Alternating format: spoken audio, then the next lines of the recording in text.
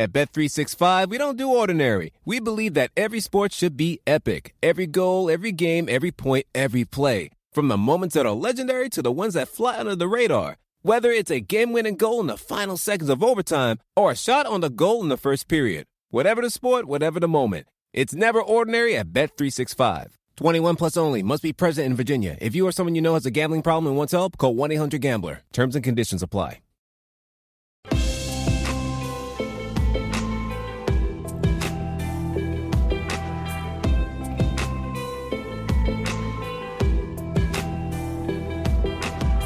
Hello and welcome to the Two Robbies podcast, your destination for in-depth discussion and analysis of the Premier League and the Champions League. I'm Robbie Mustoe, he's Robbie Earle, and here are today's topics. Chelsea back to their best with a 2-0 victory over Tottenham. Manchester City's 12-match win streak comes to an end at Southampton. Liverpool closed the gap between them and City at the top after their triumph at Palace. Man United into fourth place thanks to Rashford's stoppage-time winner against West Ham. Arsenal failed to capitalise against Burnley at the Emirates, and we assess the bottom of the table after crucial wins for Norwich and Newcastle. That's what we've got coming up in today's episode. All right, Robbie Earle, my friend. Bit of a crazy weekend. A lot of weird stuff going on in and around the games, and drones and helicopters and nets getting broken and lights going out. Yeah, so there's lots of stuff going on. Of course, we'll focus on the football. On the top of those topics list was, of course, the big game of the weekend, mate, this derby, London derby. Before we get to the games, mate, can I just quickly say, because obviously I missed last Thursday, I know you had Stevie Bow, a good friend of ours, loved the podcast, talking about things with him. Just that I was away in Kansas City, a very cold Kansas City, at the US Soccer Coaches Convention. I just want to say I was down there in the network at the American soccer scene that you'll know about. You were involved with coaching at one of the colleges in Boston. But just to say hi and thanks to all the listeners and watchers we have in the football community, mate. There's so many of them, so many people doing good work, all wanting to say hi to the other Robbie. We love the podcast, we love what you do, we love how you grow in the game, we love the interest from the game. And it was really interesting, Rob. So one of the big things that I'll say I would take away is a lot of coaches said to me, could you start to think about how you can connect our kids more to the action?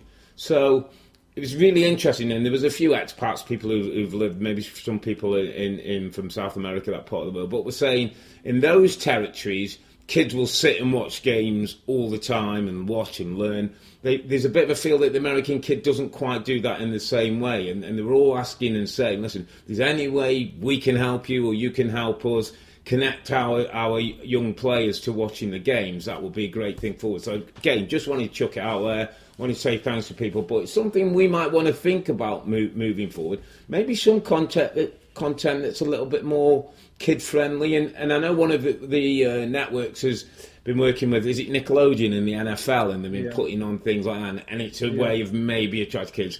I'm not saying we go that far, but it's an interesting conversation of how we might make something a little bit more child-friendly, so kids who are playing the game, and these absolutely millions of them all over the country, might tune into the best league in the world.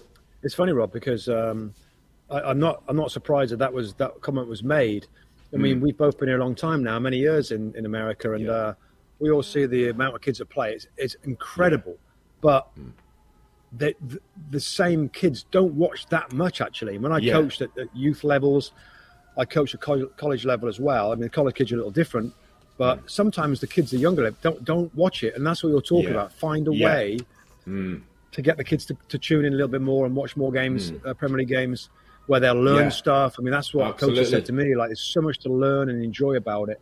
There were a couple of suggestions, maybe a youth tournament that somehow involves the teams, maybe something more digital. Or, is there some action that you could freeze and say, what does Salah do here? Option A, B, or C? What's the best option? Why? Just some way of connecting those kids. So I thought it was fascinating and loved the conversations. And again, listen, we might be able to sit down with some of our bosses sometime and just talk something through. We did at the LA Fan Fest, Rob. We had a kick around, didn't we, with some young kids from a local club. Yeah, and a few of those were there, actually.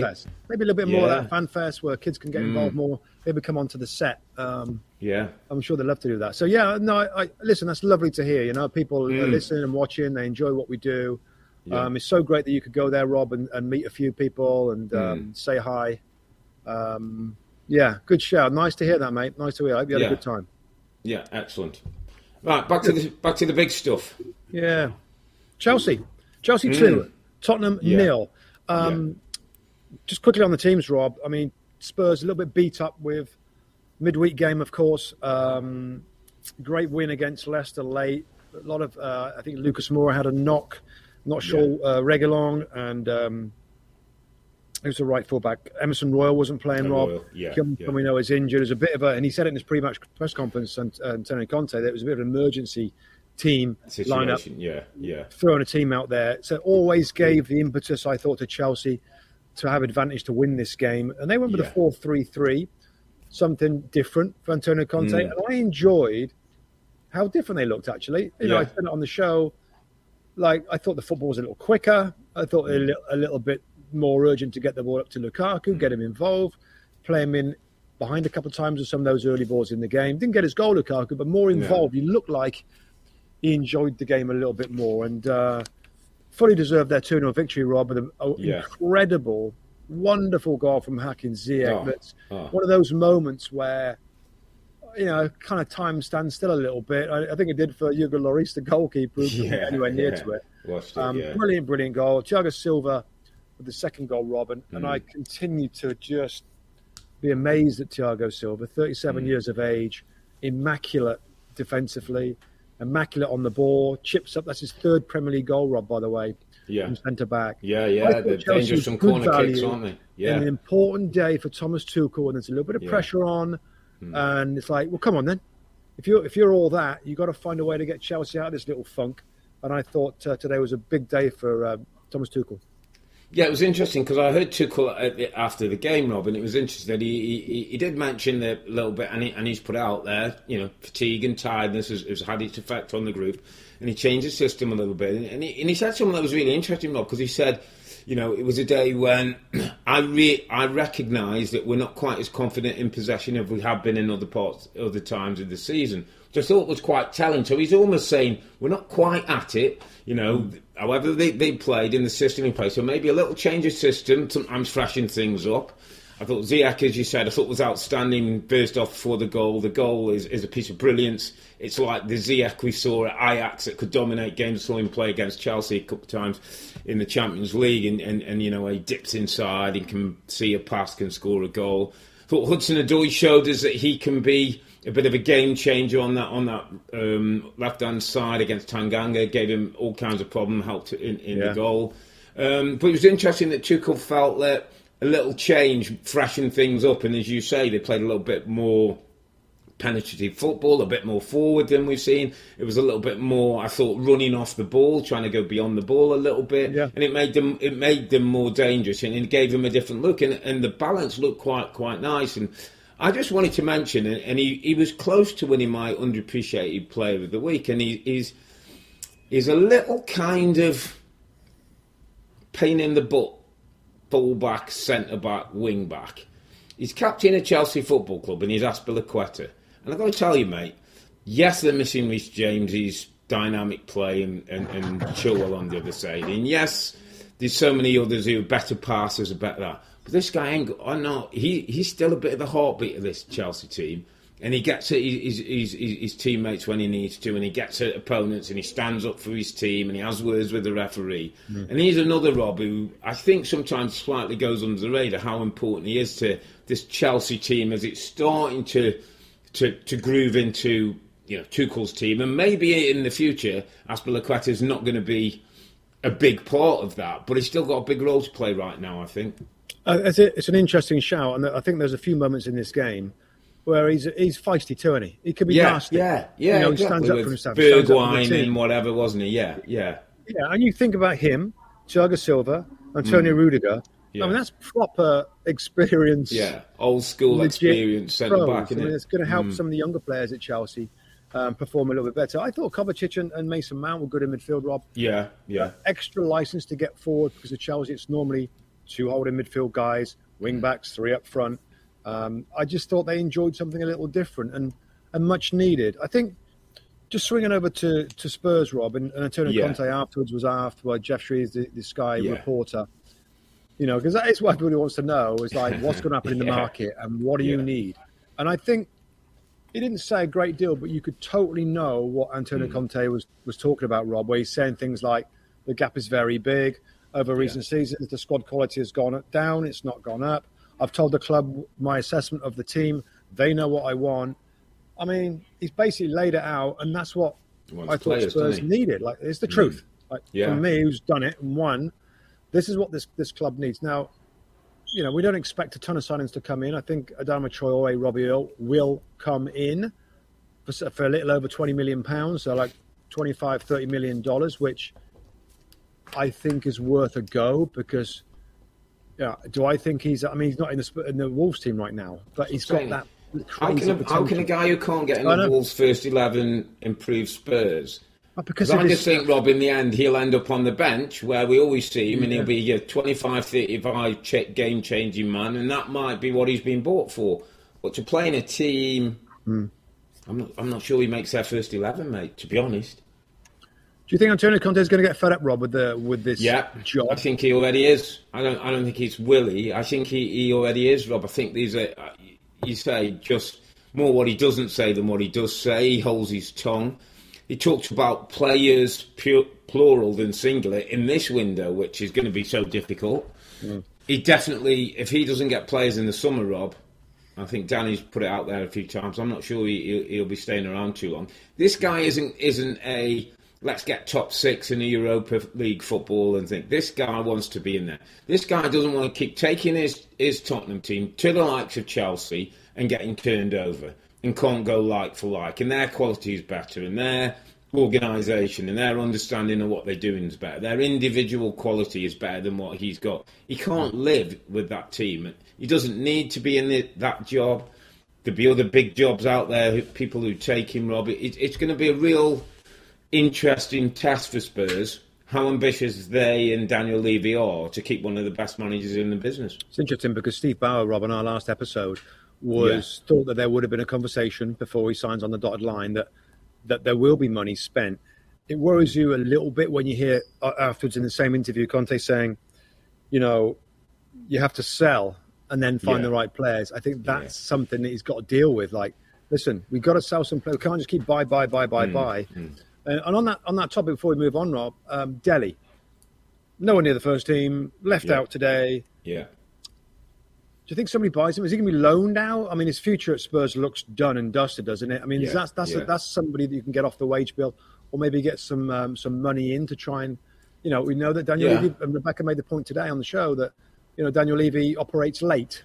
He operates late in the transfer windows, because of the negotiating part That's of it. When he gets we could see Delhi moving on, and maybe somebody else coming in, apart from Traore, do you think?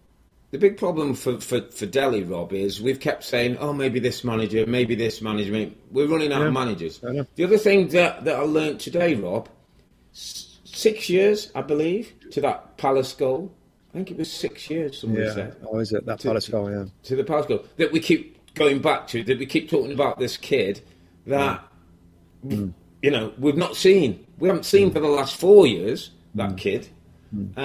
Is that kid still there? I don't know. Maybe time will tell. My gut tells me no, to be honest. Yeah, me too. But I think it's time for him to move and the club to sell him and get some money and move on. Yeah, we'll see. I mean, I think that should be absolutely on the cards. Why not? Move it on right now and free up some wage space. So, why don't Chelsea... Just on that, from Conte's point of view, I just wanted a couple of things. On first defeat for Antonio Conte, I think reflects as well on him as anything else, because this is a team that's been going through difficult times, that's had its issues with Kane and system and Delhi and then Ndombele and all the rest of it. Can they still grab that fourth spot, Rob? Or eventually is their lack of quality going to be counted? And I know that we've got the window, so we probably should wait till after the window before we can have a more definitive shout. But my sense is that the lack of quality is going to slightly put them behind some of the other teams. Yeah, they've got a couple of games in hand over Manchester United right now. So they win those. They go above them. Yeah. But, I'm with you. I don't know I can't remember what you said now at Boxing Day, Rob, when we reassessed who was going to be top four. I had United fourth. I had Man United. I just think, we'll get on to them. I just think they're going to find a way with some of the players they've got, and we'll talk about their game in a second. But there's been steady improvement. There's been some truths that we knew we were going to get found out. He's definitely shaken the club up a little bit. Yeah. He's told the Daniel Levy what he needs, and it's a matter of wait and see what the club are going to do now. But I think he's kind of done what we expected him to do. The football's been better, but particularly today, when you haven't got Lucas, you haven't got Heung-min Son.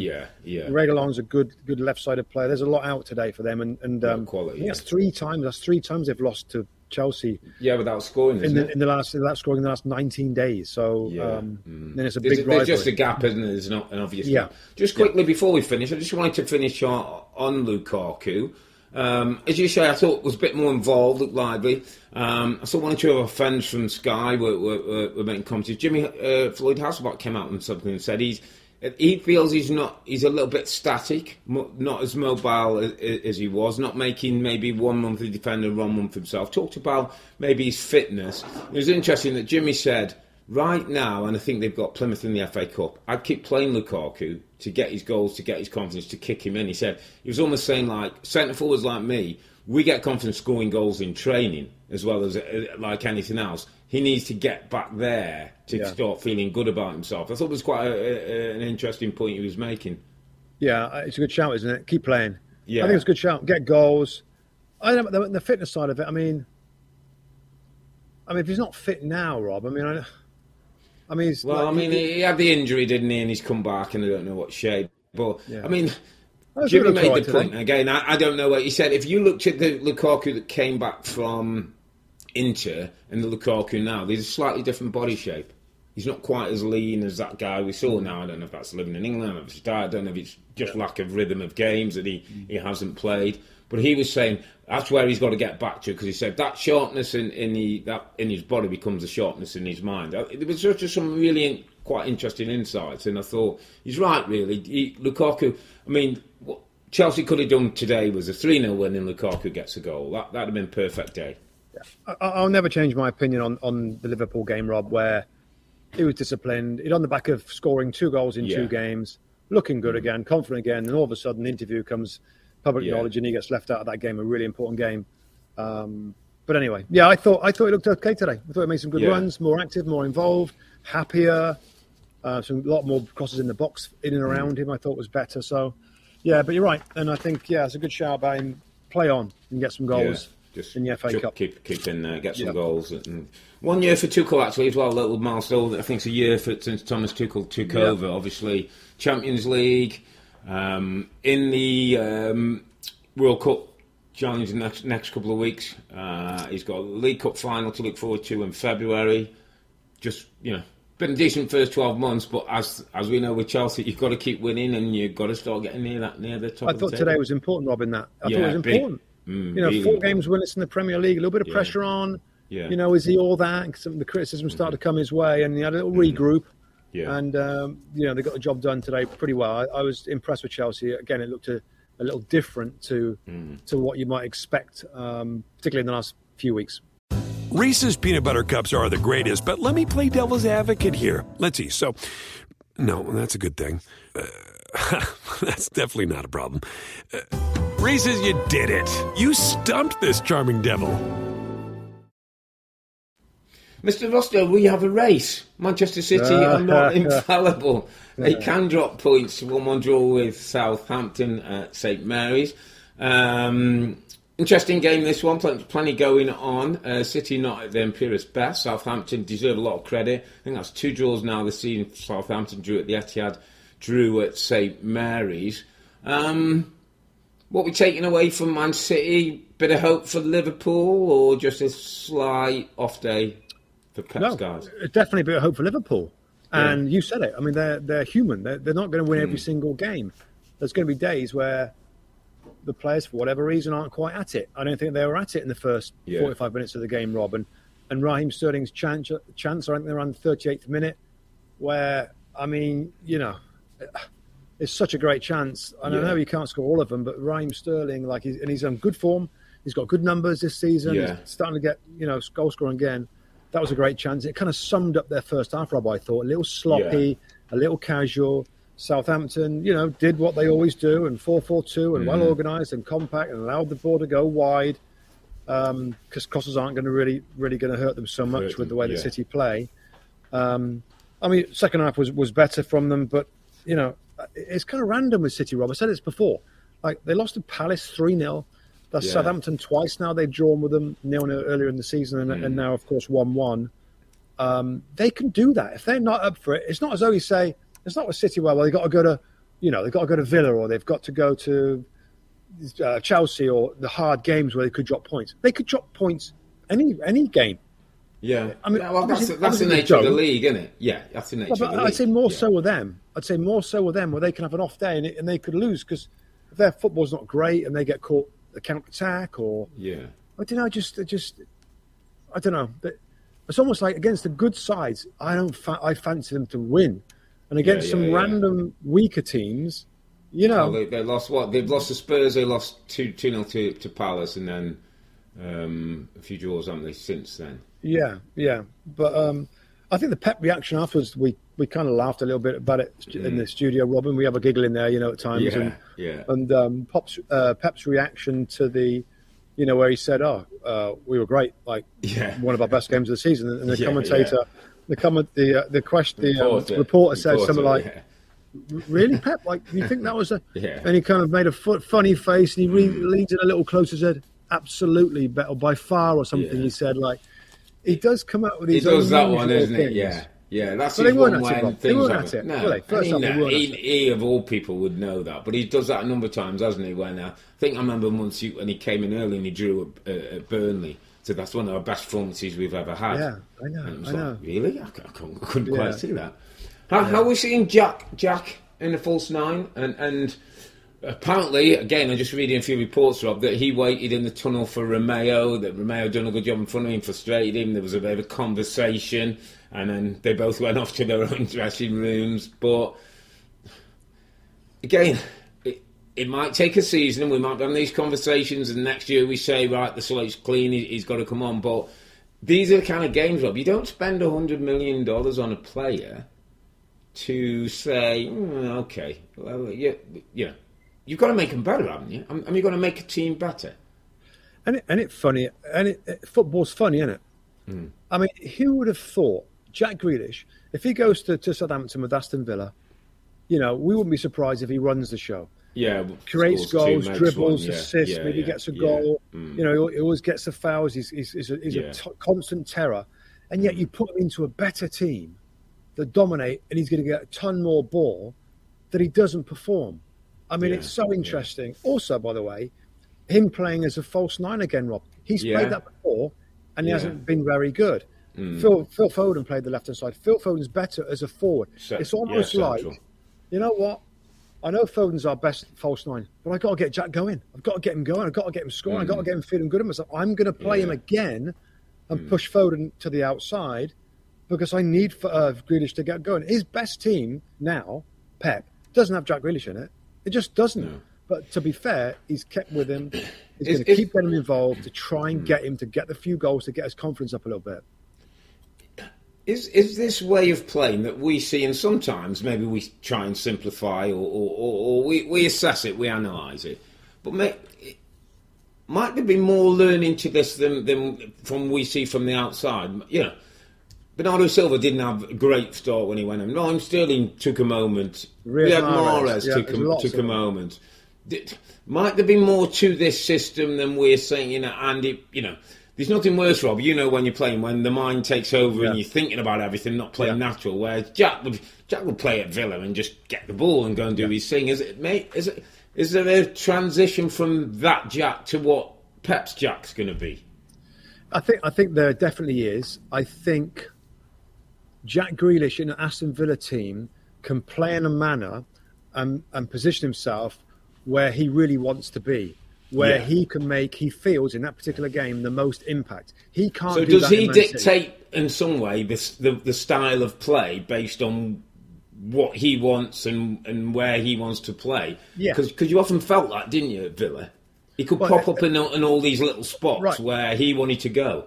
Well, an example would be, Rob, if he's playing as a left forward for Aston Villa and it's a tight game and he's not getting much ball, this is no good for me. I've got to be on the ball.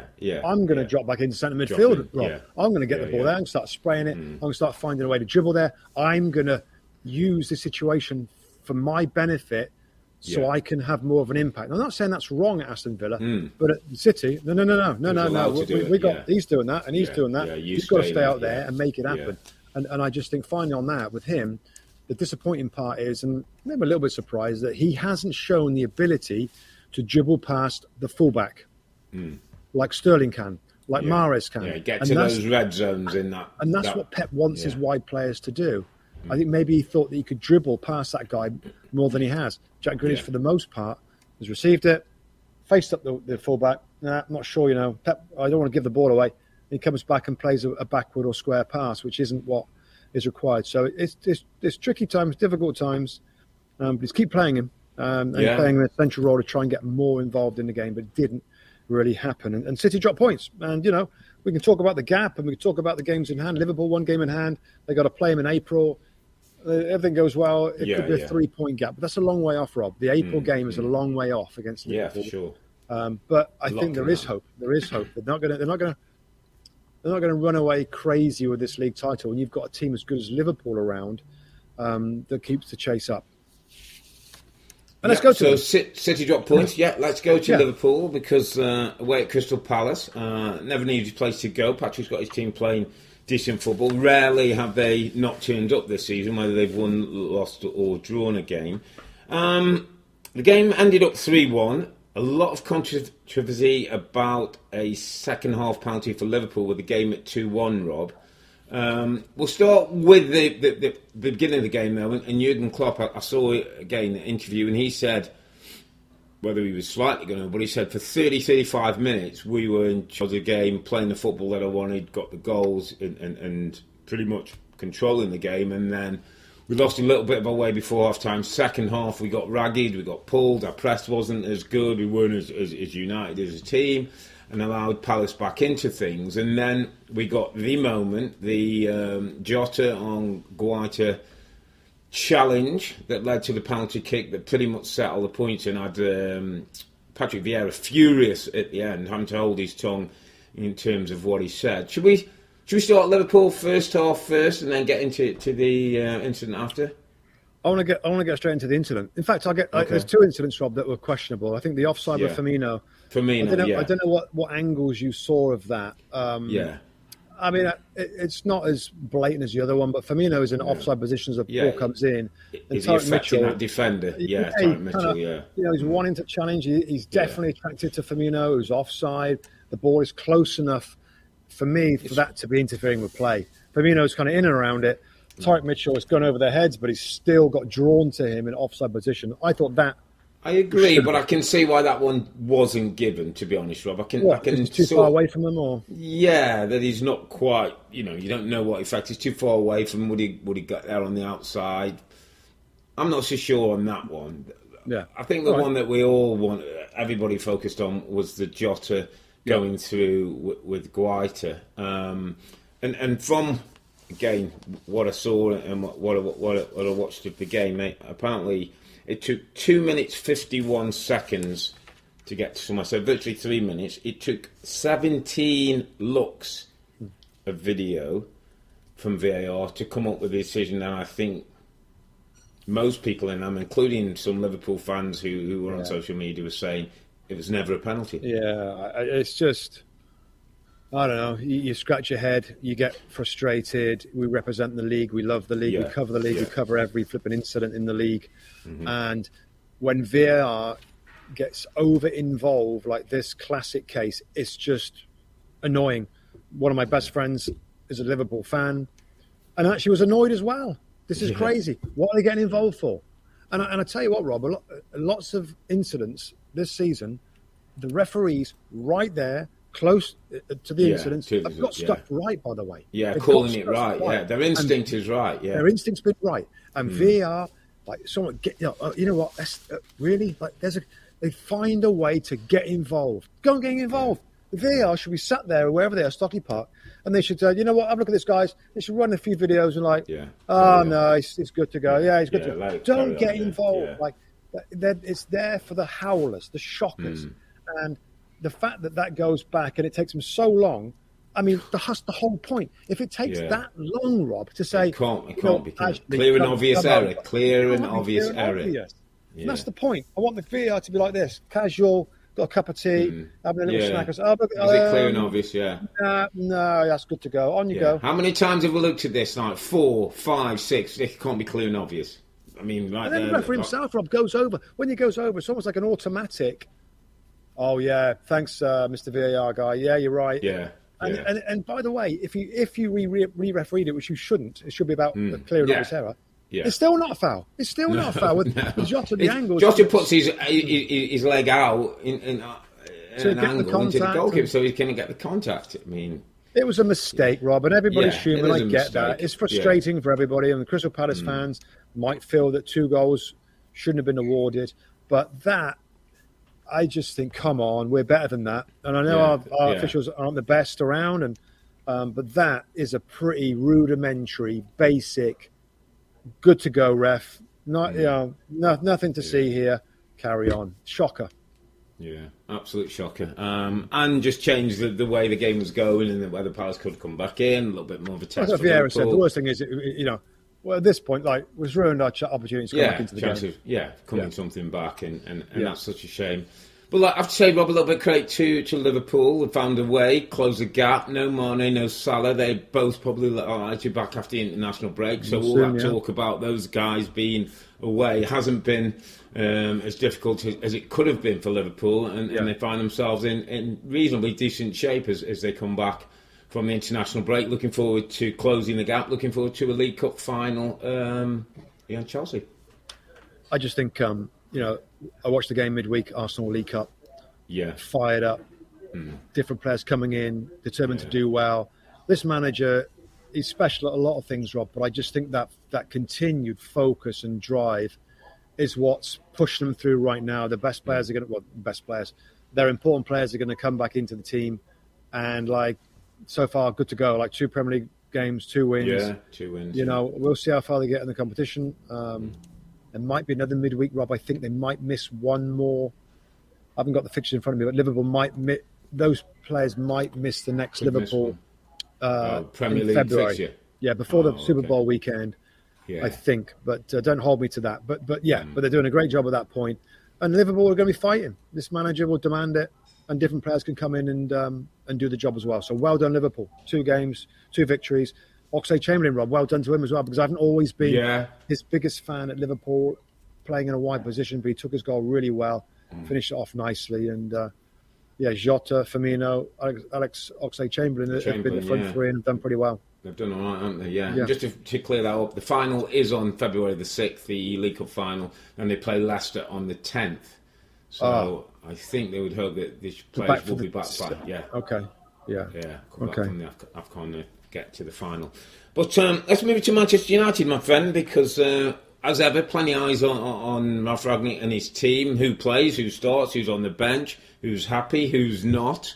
I know you've got cause to feel that Ralph Rangnick should be reasonably happy content with what he's seen and how his team are doing right now. Yeah, I mean, I don't know. Happy and content is probably a bit of a stretch, Rob, but there's got to be a little bit of satisfaction that he's making an impact. He's had a couple of steps forward, 2 or 3 steps back. He's had to do something different. He's had a few issues. He's starting to get a little bit of criticism. But I agree with what he said afterwards. They can still be better on the ball in terms of some of their build-up play and attacking play. Agree with that. I would say that they need a little bit more quality to be good at that in the middle of the park and at fullback position.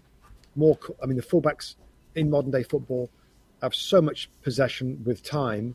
Yeah. They can really be important in terms of that build-up play. And the midfield players, I think McTominay's doing a great job, actually. And there's a little bit of a different setup for them, and he's shuffling through the systems, Rangnick. 4-3-3. Bruno is a number 8. Fred is a number 8. McTominay holding. Greenwood to the right. Elanga to the left-hand side. And at least I'm seeing a team that's got some shape. It's got some structure. It looks like it's a team. It's not letting its wide players run wild. The Greenwood did and Rashford did and Bruno did sometimes under Ole Gunnar Solskjaer, where go and do stuff. And they did some good stuff. But, of course, there's no defensive protection from those guys. They are defending as a team more now. Greenwood had one play, Rob, on Gerrard Bowen, where he ran all the way back and took the ball off of him. And attacking-wise, it's not brilliant, but at least, again, they're doing it as a team. So he was happy with the way that they're winning the ball back, all due to everybody being involved in that process. I'm a fan of that, mate. And I'm a fan of a coach trying to make the team stronger by what he's doing on the training ground and not trusting the pace and stuff of different players do things in those moments that we've talked about. And again, long way to go. They got good players to come off the bench. The subs coming off the bench, Rob, made a massive impact. I was going to talk about the subs making that such a big difference. Yeah, and Rashford and Martial, to be fair, as well. So good subs at the right time. Yeah. Really good for Marcus Rashford. He's gone through a lot. And it was nice to see him knee slide, smile, have the teammates around him, the place jumping, because he has had a lot. He's had a lot of criticism, Rob, and one or two people pointing fingers and wondering, have we seen the best of Marcus Rashford? Is he one of those child stars who's going to do great but not continue? So, a really important moment for him. I was really pleased for him. Yeah, and Mason Greenwood as well, like learning the work ethic. I want to see Mason Greenwood, Rob, play and look knackered. I want to see him run up and down, get involved in doing his bits, but feel part of everything that they do. And I know he's only young, but that's what being a top player in a top team, you have to do that. There isn't many teams in English football, mate, that do well with one or two kind of lazy performers. So I just thought it was better. I thought there was more energy about it. There was more tempo about it, Rob. They moved the ball quicker. I thought there was a good vibe in the stadium, great atmosphere in this game. And West Ham fans added to that. It was an important game, wasn't it, for both these teams? And Ralph Rangnick's had his criticisms, Rob. Certainly, observers looking in and not seeing any improvement and not seeing this, not seeing that. The Martial subject that came out last week, and whether he said he didn't want to play, and the manager saying that he said that he would never refuse to play. But whatever happened, he was back in the squad. He had a hand in the goal. There was a big hug for Martial after the game.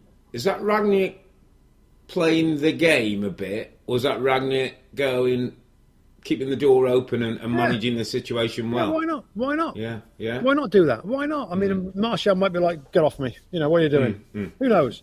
But, why not? Why not? And I felt good for the manager because he's been a little bit pilloried a little bit, what are you doing, mate? Are you going to get the respect to the dressing room? You could be gone in a few months' time. Do they want to play for him? But he's trying to improve them as a team. And that's the job of the coach, Rob. Not to pander to the star players that want to stay on the pitch or they want to stay high up the field and not come back. He's trying to persuade them to be a team. And that's what, whether people agree with me or not, I am seeing that as a different look to Ole Gunnar Solskjaer. Now, the quality might stop them doing what the fans want most weeks, but at least, I felt it was better. Again, next game might be jump back a few steps. Yeah. But, I just felt, I don't know, Old Trafford's gone through a lot of tough times recently, and the Fergie time goal and the knee slide and Rashford smiling, which hardly ever happens, was a good moment for him, good moment for the manager. West Ham would be frustrated, Rob. And Devon Moyes was frustrated. Where did the time come from? Yeah. Frustrated. It was kind of a counter-attacky goal they scored in the last few minutes there. Tuchel was back in midfield at Declan Rice. They never... And again, you can criticise the way that West Ham played, Rob, but again, United made it hard for them to play. Yeah. Because they worked pretty hard without the ball, and that was part of the performance. So I just thought as well, when and this is going to be one of the challenges of all those teams looking for fourth, and I think why we both felt Manchester United might get there is the quality, just the depth on the bench, Rob, that Cavani, Rashford, Martial, Van der Beek, Lingard, Mata, Matic. I look at West Ham, Yarmolenko, Kroll, Noble, Vlasic, Johnson, Masuaku, Diop. just a different level of what you can bring off. And I think that's the thing that might hold Manchester United in good stead, is that depth that they're able to go to, and they can get the Rashfords and the Van der Beeks, Cavani and Martial playing at a level where these 16 first-team players there, and that starts to look a lot more appealing for them for that fourth spot. Just got to keep it going. We've got to keep it going, Rob. Yeah. Got to get this momentum. I know there's a break now, but I guess it's a shame in some ways, but keep it. Champions League kicks in as well. Got Atletico, I believe, is it? Atletico Madrid coming up, so that's never an easy one. So, difficult sort of few months coming up, but signs of improvement and signs, I think, Manchester United grabbing that fourth spot now. Or want to stay there. Let's move on to Arsenal. They were at home to one of the teams struggling for any kind of results this season. Burnley ended up 0-0, Rob, and didn't see all this game, but for highlights that showed plenty of Arsenal good chances, plenty of Nick Pope's decent saves, plenty of Burnley defending as we'd expect Burnley to defend. Maybe not scoring goals, having lost Chris Wood and got money to spend, but at the moment haven't been able to bring anybody in. But we have to go down as a disappointing performance and week for Arteta. Knocked out of the League Cup, 2-0 at home to Liverpool, and then a 0-0 draw with Burnley. They've got games in hand, Rob, but they need to be getting the results if they are going to be serious contenders for that fourth spot. Yeah, I mean, no question, it's a little disappointing for the Arsenal fans. We know that the progression the team has made, Rob. It was funny because you looked at the lineups here. I think it must be one of the youngest teams ever from Arsenal against one of the oldest teams the Premier League's ever seen. And it kind of reminded me of the olds versus the youngs, in small-sided games in training on a Friday. You have a game at the training ground, and you're like, well, how shall we split it up? North, East, and let's have olds v the youngs. Under 25s versus over 25s. Yeah, whatever it is, they split up the squad by olds v youngs, and the olds often won those games just by and stuff like that. Yeah, I just felt that Burnley they did what they normally do, 4-4-2, very narrow team, and I think that works perfectly against an Arsenal side. You know what? Let them go wide. There's a ton of space out there for the fullbacks. Yeah. Okay, you do that, because then what you're going to do? They're going to cross the ball. They made 31 crosses. I think Burnley headed nearly all of them away with Ben Mee and Tarkowski, Rob. It's a simple, easy-to-execute game plan. And the two big chances, the highlights that we go through, of course, in the studio, it was noticeable. They came from combining inside, going right through the heart of the team. I think it was Lacazette had one shot. Had one, but that was it, really. Otherwise, they were just, here's a space. Oh, there you go, then. There you go, then. Crosses. So, well played, Burnley. Nothing different. They had a few injury issues, COVID issues. Well done for them. Typical Burnley grinder. But, I don't know, just needed a little bit more cuteness from the team. I don't know whether he could have tweaked the system a little bit, Arteta. He played kind of 3 in midfield with the 2 8s and a holding player.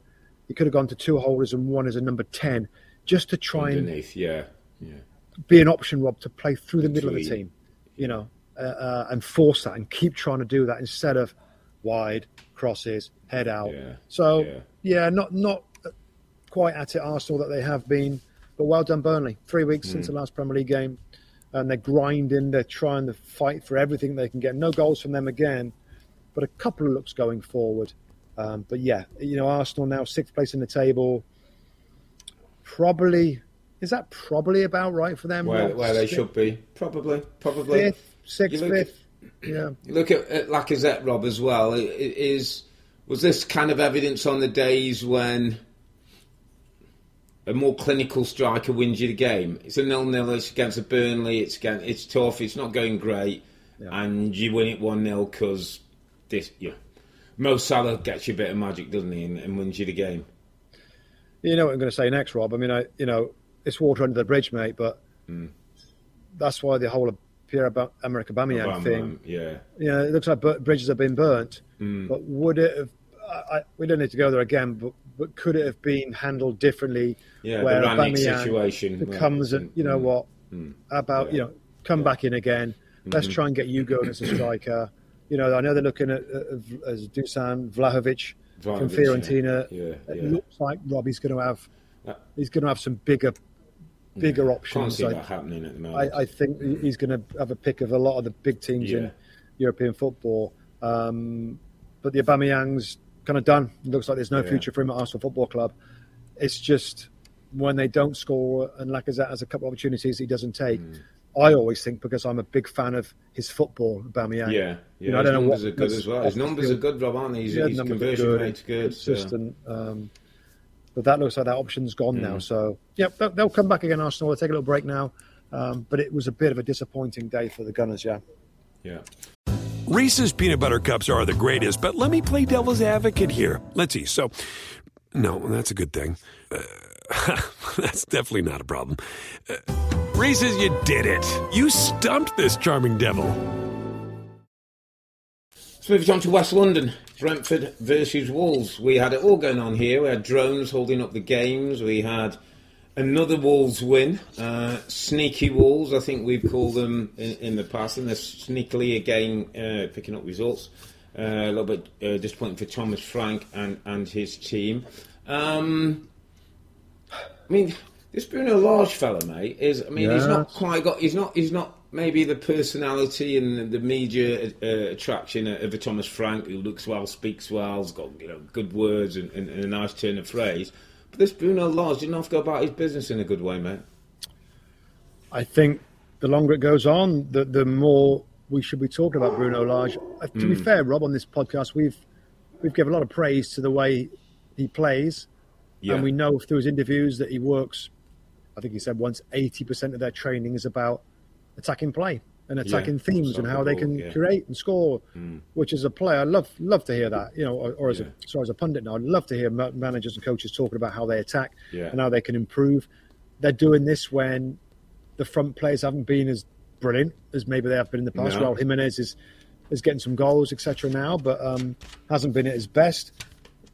Pedro Neto is a brilliant player that he's been injured for a long, long time. So they're finding ways to win without utilising or relying on some of their star players like Raul Jimenez.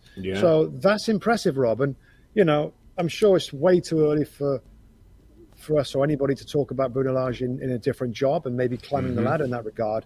But you've got to be impressed the way that he talks, his philosophy of the game, and, of course, most importantly, how the team are playing and the results that they're getting. Entertaining football, winning football, defensively strong football, just 16 goals against, which I believe 16 against, is the second best defensive record in the Premier League, 2 goals behind Man City. So, well done, Bruno. But only 19 scored, mate, which is bizarre, isn't it, as well? You know, less than Newcastle, less than Watford.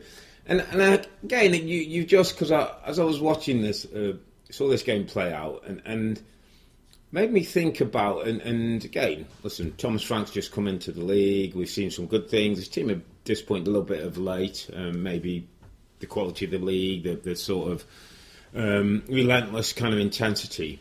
But just in terms of two managers, I get the sense if let me chuck out, I don't know, let's say Everton were looking for a manager. I'm not saying either of them get the job, but on the basis that Thomas Frank or Bruno Lage win the running, I get the sense that Thomas Frank will get the job as much based on his persona and his personality than actually his nuts and bolts football.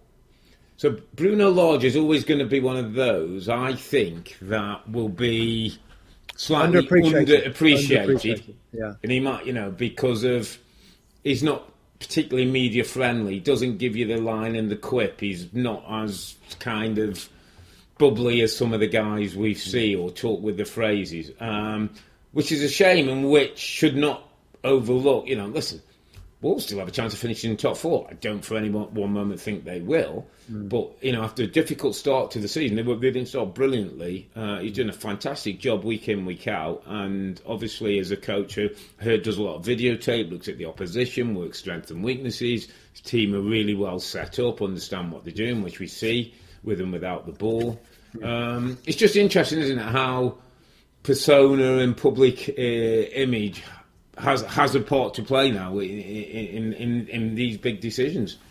Yeah, I mean, I guess the other one, Nuno got a job, didn't he? Nuno's a bit like that, a bit dour at times, and did get his slim opportunity at Spurs. It went away very quickly, but it's a good point. I think it's a good shout, and I thought Thomas Frank let himself down, Rob, at the end of this, where he's getting into the face of João Moutinho, who scored a brilliant goal. Moutinho, Ruben Neves scored as well, and those two players got into the face of Thomas Frank afterwards. He got a yellow card. He got a red card. Yeah. Be careful, Brentford.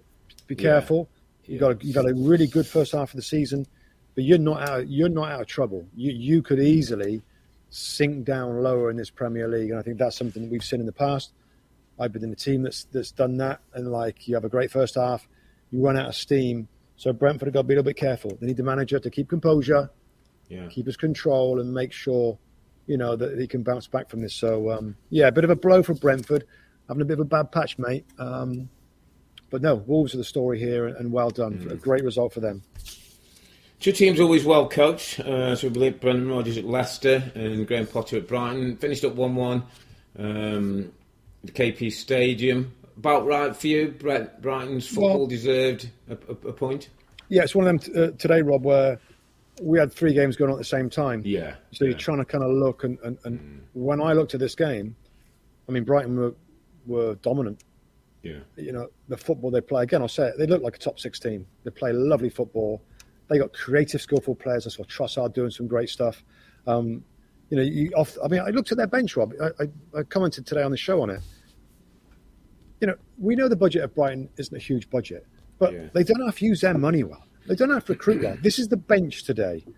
Tariq Lamptey came on, looked $1 million, by the way. Tariq Lamptey, Lewis Dong, Adam Lallana, Danny Welbeck, Solly March, Moises Caicedo, which is this young kid that they've just brought back, I think, from loan somewhere, or a new signing. No, they're not amazing players, those guys, but they're good first-team squad players. They can rotate in this group. Pascal Gross sometimes sits it out. Neil Maupay sometimes sits out. Danny Welbeck comes into the game and scores a brilliant header. From good play down the right-hand side for Brighton. So forever, or continue to be impressed with Brighton. Leicester have got problems with, injuries and et cetera, et cetera, et cetera. But Brighton, for me, are the team that I want to watch. One of the teams I want to watch in this Premier League with the way that he coaches, the football that they play, and just the individuals. Again, when I looked over at the game today, again, there was times when they trying to be a bit fussy around the box and they can shoot and they don't. But they were the team that looked to me, mate, in the last parts of this game, were going to look to try and win the match.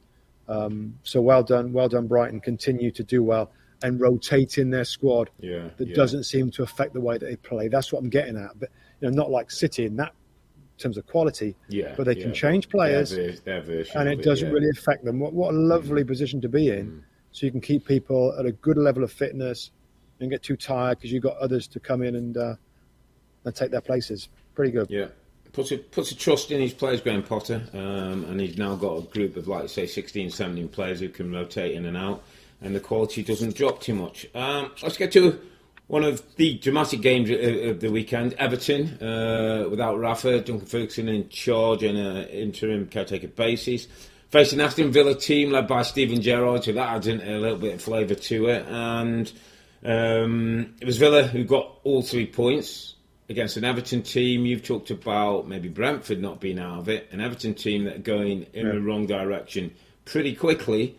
Give us your thoughts on this one, mate. Should we start with Everton? Is that the biggest story? Yeah, or should we start with Villa being the win? Let's start with Villa. I mean, I got a lot of thoughts about... I have a lot of thoughts anyway, but this particular game as well. I mean, we all know what's happened at Aston Villa, Rob. But it wasn't long ago where they couldn't get into the Premier League. Yeah. Dean Smith comes and does a great job. They almost go down. They build. They're slowly building. They're slowly building again. They're bringing more players in this January. If you look through this team, Rob, and I'll quickly go through it, it's starting to look like a very good team.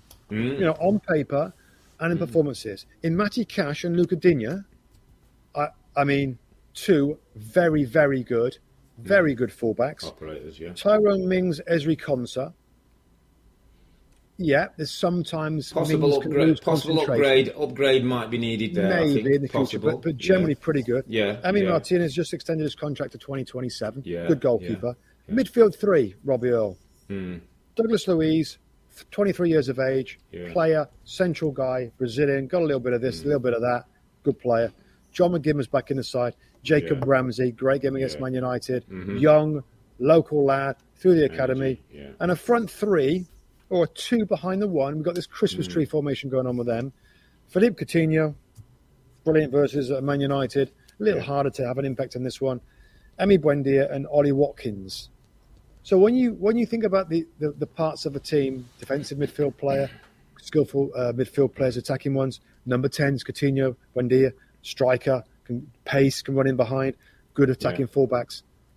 I'm liking the way this team's coming together. And on that, I think what we have seen so far as well, and I'm going to go to my underappreciated performer, it's an Aston Villa player. It's Emi Buendia. Yeah. $54 million from Norwich City. Struggled to, not fair on him really, but live up to that. Struggled to have an impact. Just 3 assists, which is improving. I think all of a sudden, continue at the club, he seems to have stepped up a level. And he has been underappreciated, and maybe rightly, because he's been disappointing since his move, Rob, when you expect more from this sort of footballer. But in this team, with Coutinho there as well, because I'm sure there's definitely a team or two that's got Coutinho in Buendia's spot, with other players to come in as well. Danny Ings could come in, for example. You could play Watkins and Coutinho and not Buendia. He's got to step up. And I thought he was the best player for Villa in this game, Rob. They get the 1-0 win. He's the guy who scores the goal. I thought Emi Buendia, deserves a little mention on this podcast, and Villa in general, for a manager that's, I don't know, I'm almost waiting for Steven Gerrard to have a bad moment or two. I mean, he looks super confident. Anytime the camera's on him, they've won, or, I don't know, there's been an improvement, they've got a point or something. He talks great. Of course, I listen and watch all his press conferences. And, you know, I know they're going to. Well, I know they're going to climb the league. They're not in a brilliant place right now, in 11th spot. But the way the team's coming together, the football that they play, I think Aston Villa, as we know, mate, are trying to go places. I think they will go places, given. Even I think there's other players mentioned, Rob, rumoured in the transfer. I know that Luis Suarez, they got a goalkeeper on, didn't they? Bringing Luis Suarez. Can't think of who it is now. There's another top player that's been linked as well. But no, I really love Villa, Rob. I'll let you get in there because good victory. We'll get to Everton in a minute, but I just wanted to see what your thoughts are on Villa. Yeah, absolutely. Buendia's good shout. Just got picked in the Argentina squad as well for up-and-coming internationals with Emi Martinez. And you're right, and I'll tell you why I sort of smirked myself, because I remember Steven Gerrard's first game, and it was about 60 minutes on the clock, and he dragged Buendia off. And if you haven't remembered, things like that still me, Buendia sat down and had a bit of a tantrum, more to himself than to anyone else. And as he was going, I was thinking, he's probably thinking, new manager, obviously Dean Smith bought him for big money. New manager, I've got to make the most of opportunities. I've just come off after 60 minutes, and I thought, right, now you're going to have to prove to Steven Gerrard what your level is. And in a short space of time, I think he's gained the trust of the manager, starting to play much better, starting to express himself in a way. So good shout, Emi Buendia. The other mention I just want to give, and I think we've done it a couple of times. It was interesting. Again, I was down in this Kansas City US convention, and a couple of people had talked to me about a guy called Michael Beale. You'll see him sitting next to Steven Gerrard in the dugout, the MB on his screen. Coach. Apparently, Rob, a lot of store goes into Michael Beale with the work that Steven Gerrard does. And Steven Gerrard's about a team. It was interesting that when Steven Gerrard left Rangers were prepared to keep Michael Beale and even possibly offer him the job. And one of the things that Gerrard, when it got held up a little bit, I don't know if you remember when he signed for Villa, that he wanted that backroom staff. We know Michael Beale's with him, and he's got Gary McAllister as his assistant. But Michael Beale has a big and will play a big role in things going forward. And it's so important, Rob, that these players like a Steven Gerrard, high profile, can walk in a dressing room, has got all the presence, but you've got to have a good football brain behind you. Good person who knows the game, who can offer up things and systems and ways of playing. I often felt Frank's backroom staff lacked a little something, and that's no disrespect to Jody Moyes, who did a great job and won the youth things. Yep. But I think Frank Lampard at Chelsea could have done with a Michael Beale-esque person next to him who just challenge you in a different way. So I just want to mention that from Villa's point of view. Second point I just wanted to make, mate, was as you were just talking about Villa, and look, it's a very different Villa from even Dean Smith's Villa, and it's a different feel about it. Villa are everything Everton want to be right now. Everything Everton want to be right now. Upwardly mobile, signing decent players, look like they've got a manager going places for the future. Young team that can be aggressive, that, needs a bit of building. But for all that we're talking about at Aston Villa, that's who Everton want to be and are some distance away from it. It's so funny you said that, Rob, because it was my thoughts going into this game as well. And it comes down to the leaders. It comes down to the chief executives and the directors of football. I mean, as I said at the start of this game, Rob, Villa were a championship team, struggling to find a way out. How impressive have they been as a club of recruiting? They spent money, but recruiting look at the difference of the teams, Rob, and where they're at, Villa to Everton. Everton has spent all the money and more that Aston Villa have, but look where they are. This is the key.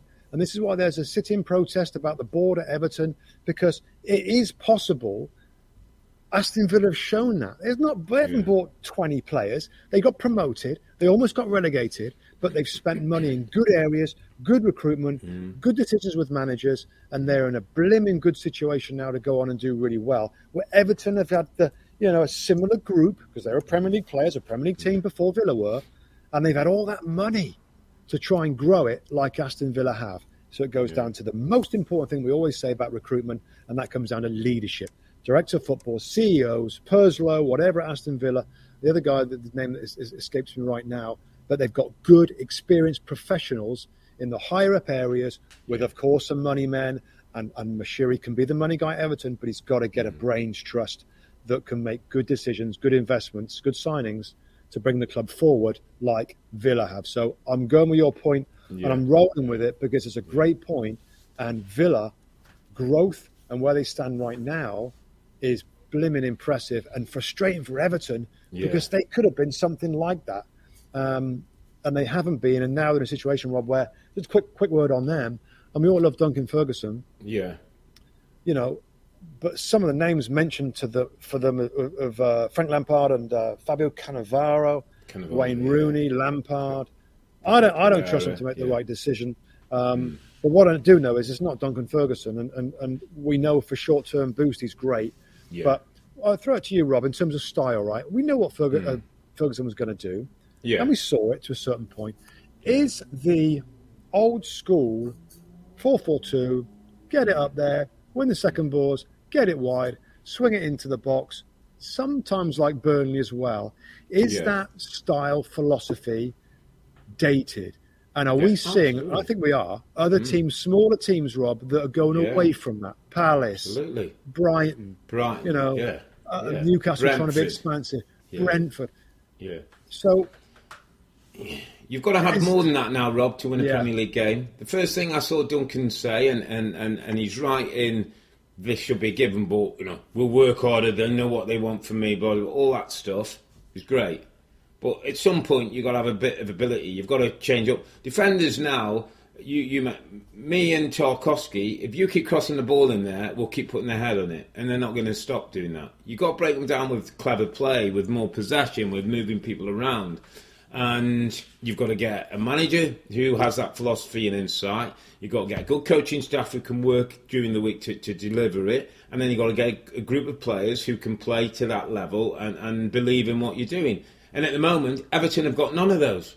They've got none of those. And the guy at the top who's helping mix this thing and pull it together, they've got none of those. They're starting from base. Now, in some respects, that might not be the worst thing in the world, because you know what? Let's build something. Let's go in for a team. And again, I talk about Brighton. You look at with Graham Potter, talk about Steven Gerrard at Villa.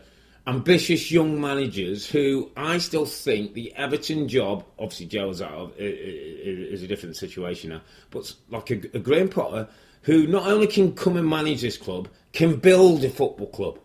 Can bring in the right people. Dan Ashworth, bring in the right people, put that structure in place, play the kind of football, buy the kind of players you want. You just talked about Brighton's squad, probably stronger than Everton's squad. Totally. That's what is an opportunity. That's what Everton can be selling, and that's why they still should be thinking about big names or important people who some people think, they'll never take the Everton job. Well, they should be. And they should be given they should be selling that to get those people in. Listen, Robert, let's move on quickly. Let's kind of wrap this up now. We need to wrap this thing up. It's tough to talk about all the games with great detail. Where are we next? The next one is Leeds and Newcastle. Newcastle winning a game, first game away from home. Huge win for Earle and his team. Obviously, mid-January window. Still got, I'm sure, some business to do. Eddie Howe said they've been linked to every name in the sun out there in global football. But important to that while this is going and before the window closes, they keep getting results, Rob. They keep getting the 3 points that were needed. And this was big against the Leeds team that looked like they'd hit a bit of form. Yeah, I mean, I just quickly on it, it's massive for Newcastle, massive for them. Again, they're a bit of a team that it looks great. Excitement is built. They get a decent result, then they take a step backwards. This is a brilliant result. I mean, it's kind of local up there, Leeds and Newcastle. It's a bit of a derby up there. Really good. I thought Chris Wood's looking bright for them. Didn't get his goal, but he's looking good. I think Leeds are going to continue to be good some weeks, bad the other weeks. It's the way that they do it. But Newcastle, that's such an important 3 points for them. They will try and improve even more. The team is better now.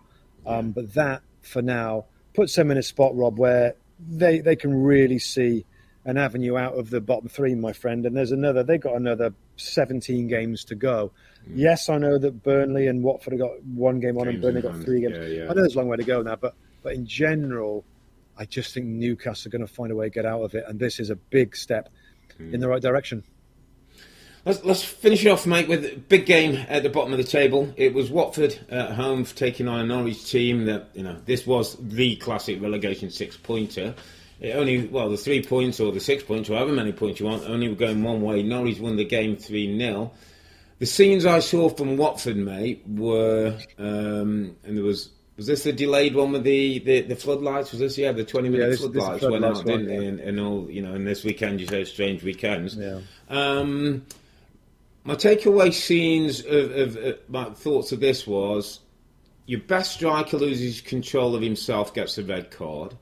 You lose 3-0 to the team that doesn't score goals, and Rafa Benitez got sacked because everybody should believe they should beat Norwich. Fans streaming out of the stadium at the end of the game, like voting with their feet, they're saying good enough. Dilly ding, dilly dong on the side of the pitch, sort of standing there. It's all going dilly wrong for him at the moment. It's like, can he hang on to this job? I think I said in jest on our podcast a week ago, I think we said, is this the end of Rafa? And I went, Rafa's got one more job, probably Watford before the end of the season. Yeah. Who knows? Who knows with this group? I mean, could this be him done, Rob? Oh, yeah, I think it is. I think we reported a couple of early reports, Rob, that it's imminent and that the club and the playing staff are getting used to the idea of somebody else. I think it's done. I mean, you have that amount of games, you have that bad a record, and you drop into the bottom 3 after getting beat at home by Norwich 3-0. I mean, that's, you missed one thing, Rob, in that little description there. You missed the obligatory tight shot on Gino Pozzo, the owner of what sat in his stand. We know what he's thinking, and it's the way his philosophy is. His team is his team. He's already made 3 signings in January. He'll probably do more. He'll probably rotate some others from Udinese and Granada and bring him in to make Watford as strong as he can. And he'll look for another coach. We all love Ranieri. He's had no impact on this team. He's had no impact on them. They've got some good attacking players. Somebody else could organise defensively, and they might nick some. I tell you, it's the right time to change right now. I disagree with other sackings at this club. Now is the right time. I was driving car home, Rob, the other day. I said it on the show today, and on the radio talking about the possibility of Roy Hodgson to come back into football out of retirement, organise them, let those front players run free when they can counter-attack. But it is a Big Sam, or it is that sort of feel, because they have got some decent players. Some of the other teams, West Brom and all that, it felt like it was never going to happen. So somebody else will be coming in. Yeah, the next Premier League game they're going to play, they're going to have a different manager for sure. Yeah. I just wanted, before we wrap things up, my underappreciated player of the week, my friend. I wanted to give it to a US-born international, Josh Sargent, who got a couple of goals. Has not found it easy since his, I think, $11 million move from Werder Bremen to Norwich. Got himself a brace, a bit of a scorpion kick with his first one after Pukki does well to lay him up and gets his second goal. I believe he just had a daughter a week ago. I think it was 21 years of age, just had a daughter January the 13th. So huge celebrations for him and getting his goals. It's not been the easiest time going into a Norwich team that struggled, but 21 years of age. And I just did a little rooting round. Robbie's got 2 goals in 19 in the Premier League, got 13 goals in 72 in the Bundesliga under Bremen, 5 goals in 19 USA international appearances. And he's one of those players, Rob, that's quite interesting, because you would think an USA international playing in the Premier League, who's gone for decent money and has played at Werder Bremen, would be a regular part of Berhalter's team in the USA scene. And he's been a bit in and out, and since Jordi Altidore, there's no one. I mean, Pepe's come in and probably made the position his own. He's obviously moved now to Germany, but Sargent's been in and out of squads, which has been a little surprising. This can do him no harm, and certainly, those first goals, Rob. I remember when I played in the Premier League or went to Old First Division as it was at the time, and you get your first goal, it kind of just gives you belief that you can play and do things at this level. And it's one of those, I remember that, Chelsea away, I remember at Stamford Bridge, scored late on my first goal, and I'm sure he's going to remember this goal in very much the same way. Yeah, I remember this day for the rest of his life. He's only 21, Rob, you forget, he's 21. Kid, and you think about the 2 goals he scored, I mean, totally different. I mean, the first one, what a good finish, by the way. I mean, it's behind him, to kind of execute that. I mean, some might say it's lucky. I'm not having that. It's not lucky. It's like, well done. Like, he's done really well. And then the second goal with a towering header, attacks it really good at the back post, heads it into the ground, into the corner. I mean, he's a good size. He's got good energy. Played on the right side of midfield. He shows the determination to run up and down, which in modern day football, I don't care where you are, you've got to work really hard for the team. He's prepared to do that. I think you make a good point about the confidence that he can gain from this. He's 21. There's upside. There's upside. He's in a Premier League side that's struggled, and it's it's not easy to shine in a struggling team. Without sort of getting crazy carried away. That's a really encouraging performance from Josh Sargent. Yeah. His interview afterwards, you could see. In fact, he kept smiling in the game. Every time he looked at the camera, he was smiling after what he'd done. So well done. It's a great shout, underappreciated, because I think he has been. No goals and no assists, I think, coming into this game of 18. Yeah. And it was kind of out of nowhere. But what a performance, what a game, what a win for Norwich. Yeah, jumps them out of the bottom 3, Jumps them out. I mean, can you believe it, Rob? I mean, the last few weeks they're getting hammered, and we're like, well, the kind of table says they've still got a chance. Yeah. And they're showing it right now that they have. Last question for you, my friend. Any changes to what you think in terms of Norwich's ability to stay in the league, or is this a little flutter, a little bit of hope that's going to distinguish and go away over the next few weeks? Dean Smith you missed the flipping. Yeah, Dean Smith and Norwich fans, I'm sorry, but I just think they will eventually slide back into the bottom 3, succumb to it. I just think the quality and the depth. But listen, I'm fingers crossed and I'm hoping for Josh Sargent, for Dean Smith, for Norwich Football Club. They're a great little club. They've yo-yoed up and down. They got rid of Daniel Farker early, made a big decision, went with Dean Smith. Let's see if Dean can prove a little bit of magic. But that was just the end, mate, of a very crazy, important and dramatic weekend in the Premier League. City finally dropped some points. It gives Liverpool hope that we still have a title race at the bottom. Norwich jump out at the bottom 3. Newcastle win away, and Everton couldn't get drawn into a relegation fight, could they? As with the Premier League, we're going to take a break from our podcast over the next week or 2. We'll be back in early February when the league kicks back into action. But for now, I'm Earle. He's Mustoe, together with the 2 Robbies. Thanks for watching and listening. Be safe and stay healthy. It's a good night from me. And it's a good night from him. Good night. Good night.